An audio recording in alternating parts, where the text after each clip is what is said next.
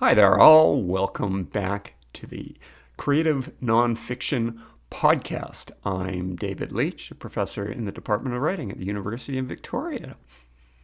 And I'm Deborah Campbell. I'm also a professor of creative nonfiction in the Department of Writing. Well, welcome back, Deborah. It's been a bit of a hiatus. We've been busy with teaching. Students are working away on their writing projects and may be thinking about the question of fact checking and verifying their information. So, yeah, I'm excited to talk to you about the very tricky business of establishing truth in creative nonfiction, literary journalism, and all the various forms of nonfiction. So maybe I'll kind of just open it up with you. What's your experience of fact checking, both as a fact checker, maybe first, and a fact check key? Mm-hmm. Well, this is a good question because actually my very first magazine job, unpaid, I should add, as an intern, was an internship at Vancouver Magazine, and I was asked to fact check articles in the magazine. And this was my first experience of this whole world of verifying truth. So what happened was I was handed the article and given a highlighter and a pen. And with a highlighter, I would highlight every sentence and look, is there a fact here? Do they have a quote? If so, was that an accurate version of the quote? Where did they get it? Can you contact that person and make sure they said that? Or do we have tape? Is there a statistic? Where did they get it? Is that a reliable source? And every time I would verify a fact or say the spelling of something, I think the article was full of technical words. I can't remember medical or scientific words. And so I would have to make sure they were spelled properly, that they meant what the author thought they meant. And then as soon as I had verified it, I would cross it out with a pen and then move on to the next line. And what it was really useful for was realizing how, as writers, we need to keep track of our sources, and that how valuable it is to have an outside set of eyes on our facts. But also, it made me really vigilant as a writer because I thought, oh, well, somebody could be asking, where did you get this information? How can you say that? Who says? And it really started me thinking about how that whole process works. And of course, I've been fact checked many times because, as you know, David, from working in the magazine world, quite a few magazines, and especially the higher volume magazines, have fact checkers either on staff or they hand it off to interns who will go through a story line by line, and it really makes you, I think, diligent, and is another really good reason that they do it is to keep you honest, right? To ensure that you are not making things up. I mean, we talk about creative nonfiction, but we don't want to be creative in the facts. And, there's sometimes, I don't know, you probably hear in class, what is truth and how can you, and I think about, well, okay, there's subjectivity, of course, in interpretation, but did something happen or not? Was it said by the person you say said it or not? So there are a lot of things that can be verified and documented, and those are what I think of as facts. Yeah, I mean, I could say a lot more about that. I certainly have had some good and bad experiences with fact checking or fact checkers. But maybe I'll just ask you, you've worked as an editor, a magazine editor, and what do you see as the value of fact checking or fact checkers? Yeah, I mean, it's a great question. One, it just establishes the authority of the publication, and it's interesting, and I don't think a lot of people know this, that it really varies from publication to publication, but even the types of publication. As you say, it's kind of really been embedded in the magazine industry, though as the industry has shifted and come under kind of economic threats, I imagine some of that has dropped away, or they put the fact checking more on the copy editors or even on the writers or editors themselves, whereas a newspaper is just grinding out so much copy and stories that they don't necessarily have time for the fact checking and just publish corrections after. I was always shocked, I think, with my first books that the book isn't necessarily going to be fact checked. Yeah, it'll get a copy edit, and the copy editor might catch some things, but they're not going to have that kind of scrupulous process that you described, in which one person has often been trained and assigned to kind of go line by line and really interrogate the factuality of any statement in there. And so in my second book, I actually hired a UVic student to go through it and fact check my book, which again took weeks, if not months, but really gave me confidence, particularly when you're writing about a controversial issue. I mean, we wrote about the same, in many ways, the same kind of topics, the Middle East kind of politics and culture, and there you get something wrong, somebody's going to point it out. And one little mistake people catch, they'll lose confidence and think, oh well, maybe this is rife with errors as well. And just on the flip side of it, one little mistake, even seemingly small, I'll remember that far more than the rest of a story, and it will kind of remove all joy from seeing that story for me, knowing that I let such an error get through. But you raised an interesting kind of question as well. So you've got these verifiable facts. Did something happen on such and such a day, which you can usually verify. But what about things like quotes? Somebody said something either to you or to the writer that you're fact checking. How do you go about fact checking a quote? Because I know there's a lot of kind of discussion around this. Do you read the quote back to the original person? Well, in that case, they often want to rewrite it or even deny it. Or how do you verify what someone said? Right. And I think that this is a good argument for recording your interviews. Mm-hmm. First of all, I'll just give an example of a story that I did that was really heavily fact checked. And this was a story I did for the Walrus magazine. It was about the broadcaster Al Jazeera. And I think I've talked about this on the podcast before, but I spent about 6 weeks in Qatar, which is the headquarters of Al Jazeera. I interviewed, probably 30 people. I didn't tape all my interviews because some of them were just, sitting with someone in a restaurant, having a chat.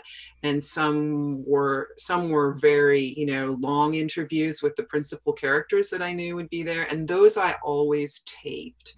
I recorded them, and I'm really glad I did, because first the Walrus wanted both my transcripts and my tapes. So the transcripts were useful so they could quickly figure out where in the tape. When I have 3 hours of recording, I don't want to put anyone through having to listen to that. They would know, it's at 1 hour 37 minutes, and then they would go and listen to it and make sure that the person had said what I said they said. So the fact checker would actually go back and re-listen to your tapes. Yes. That's impressive. Yes, they did. And that story was reprinted by Reader's Digest in Canada and Reader's Digest Croatia. And they asked for my tapes as well.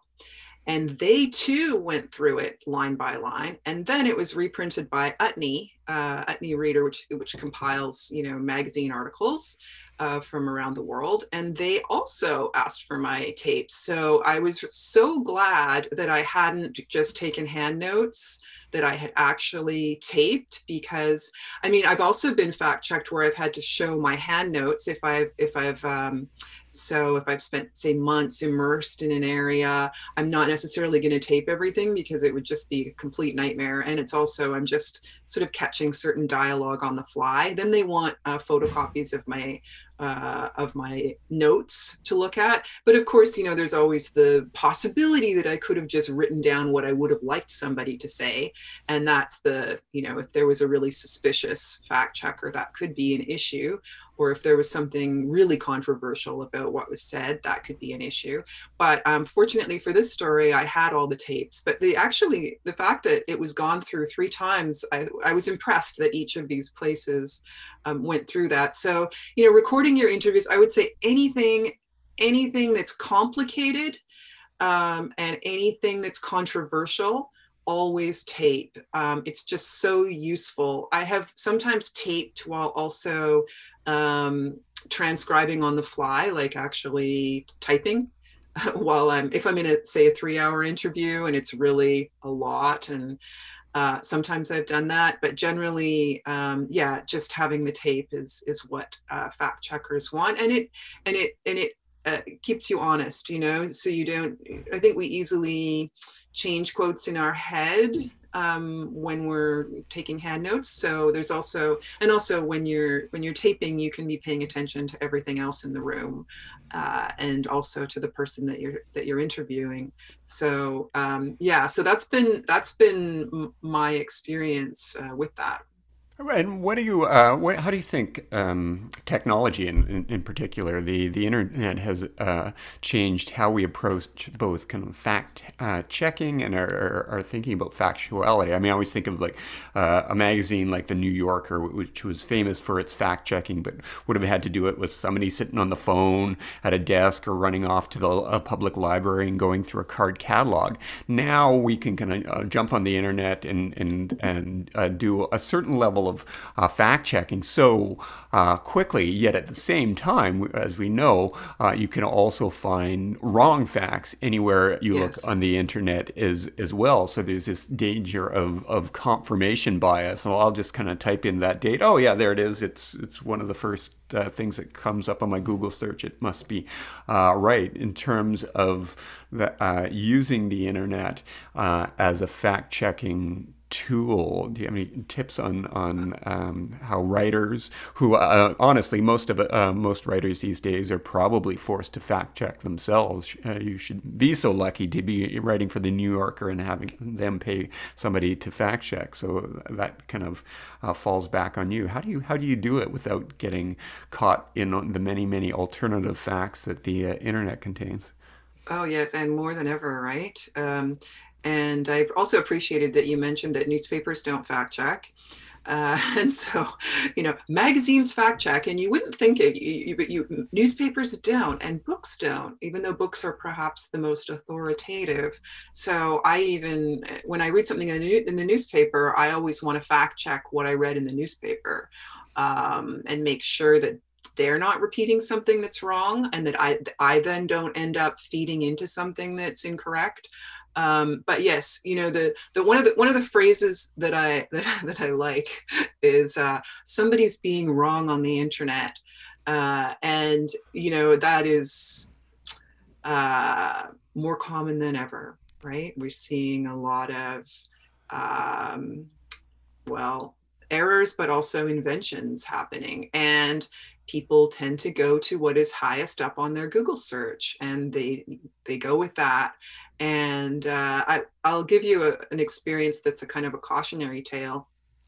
And while I really appreciate fact checkers, a lot of them are interns like me when I had my first job, and they don't necessarily know the field that you as the writer are writing about. And so what they will do often is exactly as you described, David. They will plunk something into Google, and then they'll fact check your piece of writing with whatever comes up first. And I had an experience where a story that I wrote was fact checked, and the story was about was about Dubai, and I'd spent a lot of time there, and I had I know the Middle East quite well. And so the fact checker, I didn't get to see the copy after it was fact checked and before it went to print. And the fact checker introduced four mistakes Oh no. by fact checking something and going, "Oh, she got that wrong," and quote unquote correcting it, not knowing, as I did, that what they introduced was wrong. One was a mistake about an Islamic holiday, because there are two Islamic holidays that are both called Eid, but Hmm. they are different ones, and they got that wrong. And another was a mistake of geography, because they must have looked at something that got the geography wrong, and a couple were a fact. And I still think about that with a sense of uh, despair and shame because that article is out there with four mistakes in it and I didn't put them there. So that also made me much more aware of needing to document where my facts are. And often I'll have a fact checking file that I will send off with exactly where they should look. And also, I always want to see it after they've fact checked. You also mentioned, going over quotes with someone. And so sometimes your quotes are verifiable through tape, but some of them, the fact checker will actually call up the person. And just as you suggested, they will say, "Oh, I didn't say that," or "Don't quote me on that." And I had this experience a number of times writing for an art magazine where they would fact check with the artist, and the artists liked to sound really intellectual, rather like an academic paper. And they didn't like sounding like a human being because, I don't know, the art world's pretty snobbish at times. And so after a while, I would see these really dull, bland quotes put into my article that were not what that actually very interesting person had said. And so I started saying to the fact checker, "Okay, send me the article once you fact checked it." And then I would read it and go, "Okay, they did it again." And then I would call up the person, the artist, and say, "Hey, I'm going to read you two quotes. One is the one that you gave to the fact checker, and one is the one that you said to me." And I'll say, "Which one is more interesting?" And they would always go, "Oh, actually, yeah, you're right. Okay, yes." So this is an example of a magazine that would sort of lean heavily on, um, you know, presenting the artist the way they like to be presented, but I would actually have to make sure that the artist assumed that we don't want to read someone who sounds like a boring textbook. That's a good approach. It adds more work to use. Author. The other tip I heard is, I mean, the fact checkers shouldn't be reading back the verbatim quotes, but kind of maybe paraphrasing. And is this? Did you say something like this? And okay, yeah, no, that sounds right. So you haven't kind of misconstrued their opinion in some way, but they're not about to try and rewrite the syntax and diction of their actual quote, which, as you say, will end up feeling like it's been written by a non-writer rather than Yeah. said by an actual human. And that's what we come to creative nonfiction for, that human voice, both the author's human voice, but the human voice of the sources and these other people that need to come alive on the page. Though, and that kind of ties in maybe one last question, particularly, or not one last question, but about using quotes.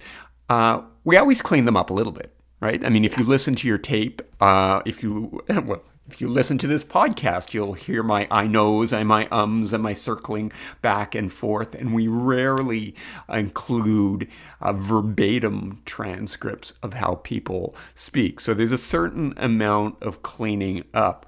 When do you cross that line of cleaning up too much that it becomes an actual error in fact or in presentation? Do you have kind of Yeah. strategies around that? Does it depend on Yeah. genre or publication? I always feel like talking about this with new writers is like giving them the nuclear button, right? Don't you? Oh, absolutely. You know, there's so much power to changing someone's words, and we're entrusted with those words. And it doesn't really matter whether we like someone or not. We're entrusted with those words, and we need to maintain their integrity, the integrity of what they said. So, even if we had a transcription of this podcast, it would there would be digressions. We would make half a sentence and then stop and say, oh, wait, let me tell you this first. And then we would finish the sentence or finish the thought. And so it doesn't actually work on the page in the same way that it does in person. And so the reader can't be made to slog through all that. So I don't change things except to make them clearer on the page. I think there's a kind of a master class in this. If you read Janet Malcolm's The Journalist and the Murderer, Yes. which is a classic book on the journalist subject relationship, but in the afterword, she gives you examples of an example of how she edits quotes for clarity, because she's one of those writers that will often quote someone for 2 pages, which I've never done and most people can't pull off. But she'll quote them writ long, and she makes it gripping. And then she showed in the afterword how the speaker went in and out of the idea that they were discussing and jumped around, and how she put it together and didn't change anything, but made it so that as a linear reader reading from the beginning of a paragraph to the end of it, they could follow it clearly. And that's something that comes with practice. I advise students to, yes, clean up the filler language, and clean up their grammar mistakes, or where they're making errors that are clear to someone in person, but on the page just make them look confusing or confused or stupid. I mean, of course, if you want someone to have filler language, or if you want someone to sound a certain way, fine. But we do that favor to people we quote. Yeah, and you have to recognize if you're leaving that in, what is the effect and what is the purpose, because sometimes we use it to make people look less intelligent if we're cleaning it up for other people as well. So there's a flip side to that. Here's what, we've mostly been talking around fact checking, I think, in forms of literary journalism, thinking about pieces that would appear in a magazine. What about as we move into things like the personal essay or the memoir, those realms of the quote unquote emotional truths? I was talking in one of my classes about David Carr's. The original essay was "Me and My Girls," but it became his book, "The Night of the Gun," which explores his memories of being a coke addict and a father of 2 young girls, but he goes back and fact checks his memories and interviews of people who knew him at the time, and even looks for documents to try and establish dates around his memory. And he quickly discovers that his memories don't necessarily jibe with other people's memories. I mean, do all memoirists also need to fact check their memory? What about the whole vagaries of memory, or when you're fact checking somebody else's memories of a situation? Don't facts become a bit quicksilver and slippery at that point, as we kind of slide across the spectrum into these more personal, subjective subgenres of creative nonfiction? Yeah, I think they definitely do. And you brought up David Carr, and if he was high, of course the memory is less reliable. But even so, how do we remember things from when we were 6 years old or 16 years old or 60 minutes ago? I mean, yeah, exactly. It's so we lose things so quickly. I do think there is a little bit of leeway for memory in that we know all the research is that we just get things wrong. Uh, Memory is unreliable. And I think that there's some leeway for that in the sense that the reader knows that what hit you or your interpretation of it is what formed you as a person. And that's kind of an essential part of it. However, we can do a lot of fact checking around our memories. We can talk to other people who were there. We can revisit the scenes that we write about very often. We can look at emails or letters that might document things, photographs. I think that's at least one way to figure to figure out whether something is true to the way it's portrayed.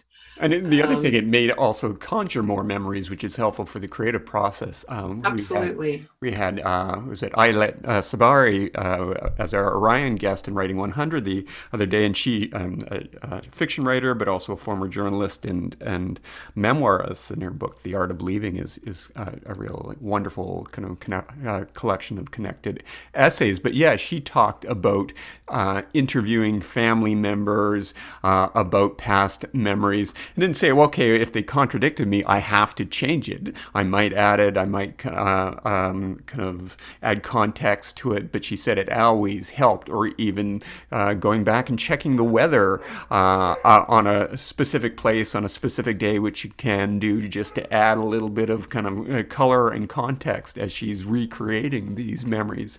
So there can be an act of research that is like fact checking for the memoirist that improves the creative process, even if you're not quite interrogating it in the same way as you might do for like a political piece or a piece of journalism.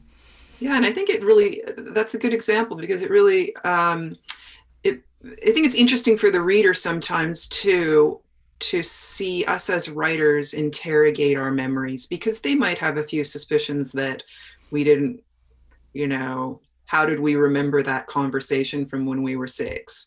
Or as you said, even 60 minutes ago. And so when we bring in another voice to say, actually, I think you got it wrong there, it allows us to think on the page, which is an interesting part of the essay process. It allows us to reevaluate. I mean, a lot of writing about one's emotional experiences or personal experiences is also evaluating the meaning of it. And the meaning of personal experiences changes over time. Things that we might have viewed as being really traumatic may turn out later to have been valuable in the sense that we learned certain things through them that later help us in life. But we don't realize that at the moment. And so that sort of revisiting it through someone else's eyes can allow a richness and texture to enter the reading experience, and also give the reader a greater sense of trust that we're not just trusting our fallible memory without interrogating it a little bit too. Yeah, I mean, I think you could do an anthology of introductions to memoirs and creative nonfiction books in which the authors actually kind of set up how they're approaching the factuality of memory and the research. You don't have the liberty of doing that in the essay, but there's lots of really interesting books around that. I mean, Sebastian Junger does it in The Perfect Storm, where he uses certain kinds of formatting and typography to indicate, okay, yeah, this is like a verifiable fact that I could kind of hammer down. Well, this is more reconstructed from somebody's memory, and this is kind of more an act of imagining, but based on some kind of documentation as well. So there's almost kind of sediments and layers of a verifiable factuality that could be signaled, even whether it's the typography or just acknowledging the limits of memory within the text itself. Yes, and one of the creative nonfiction pieces that I give to my class is a short travel piece by Thomas King.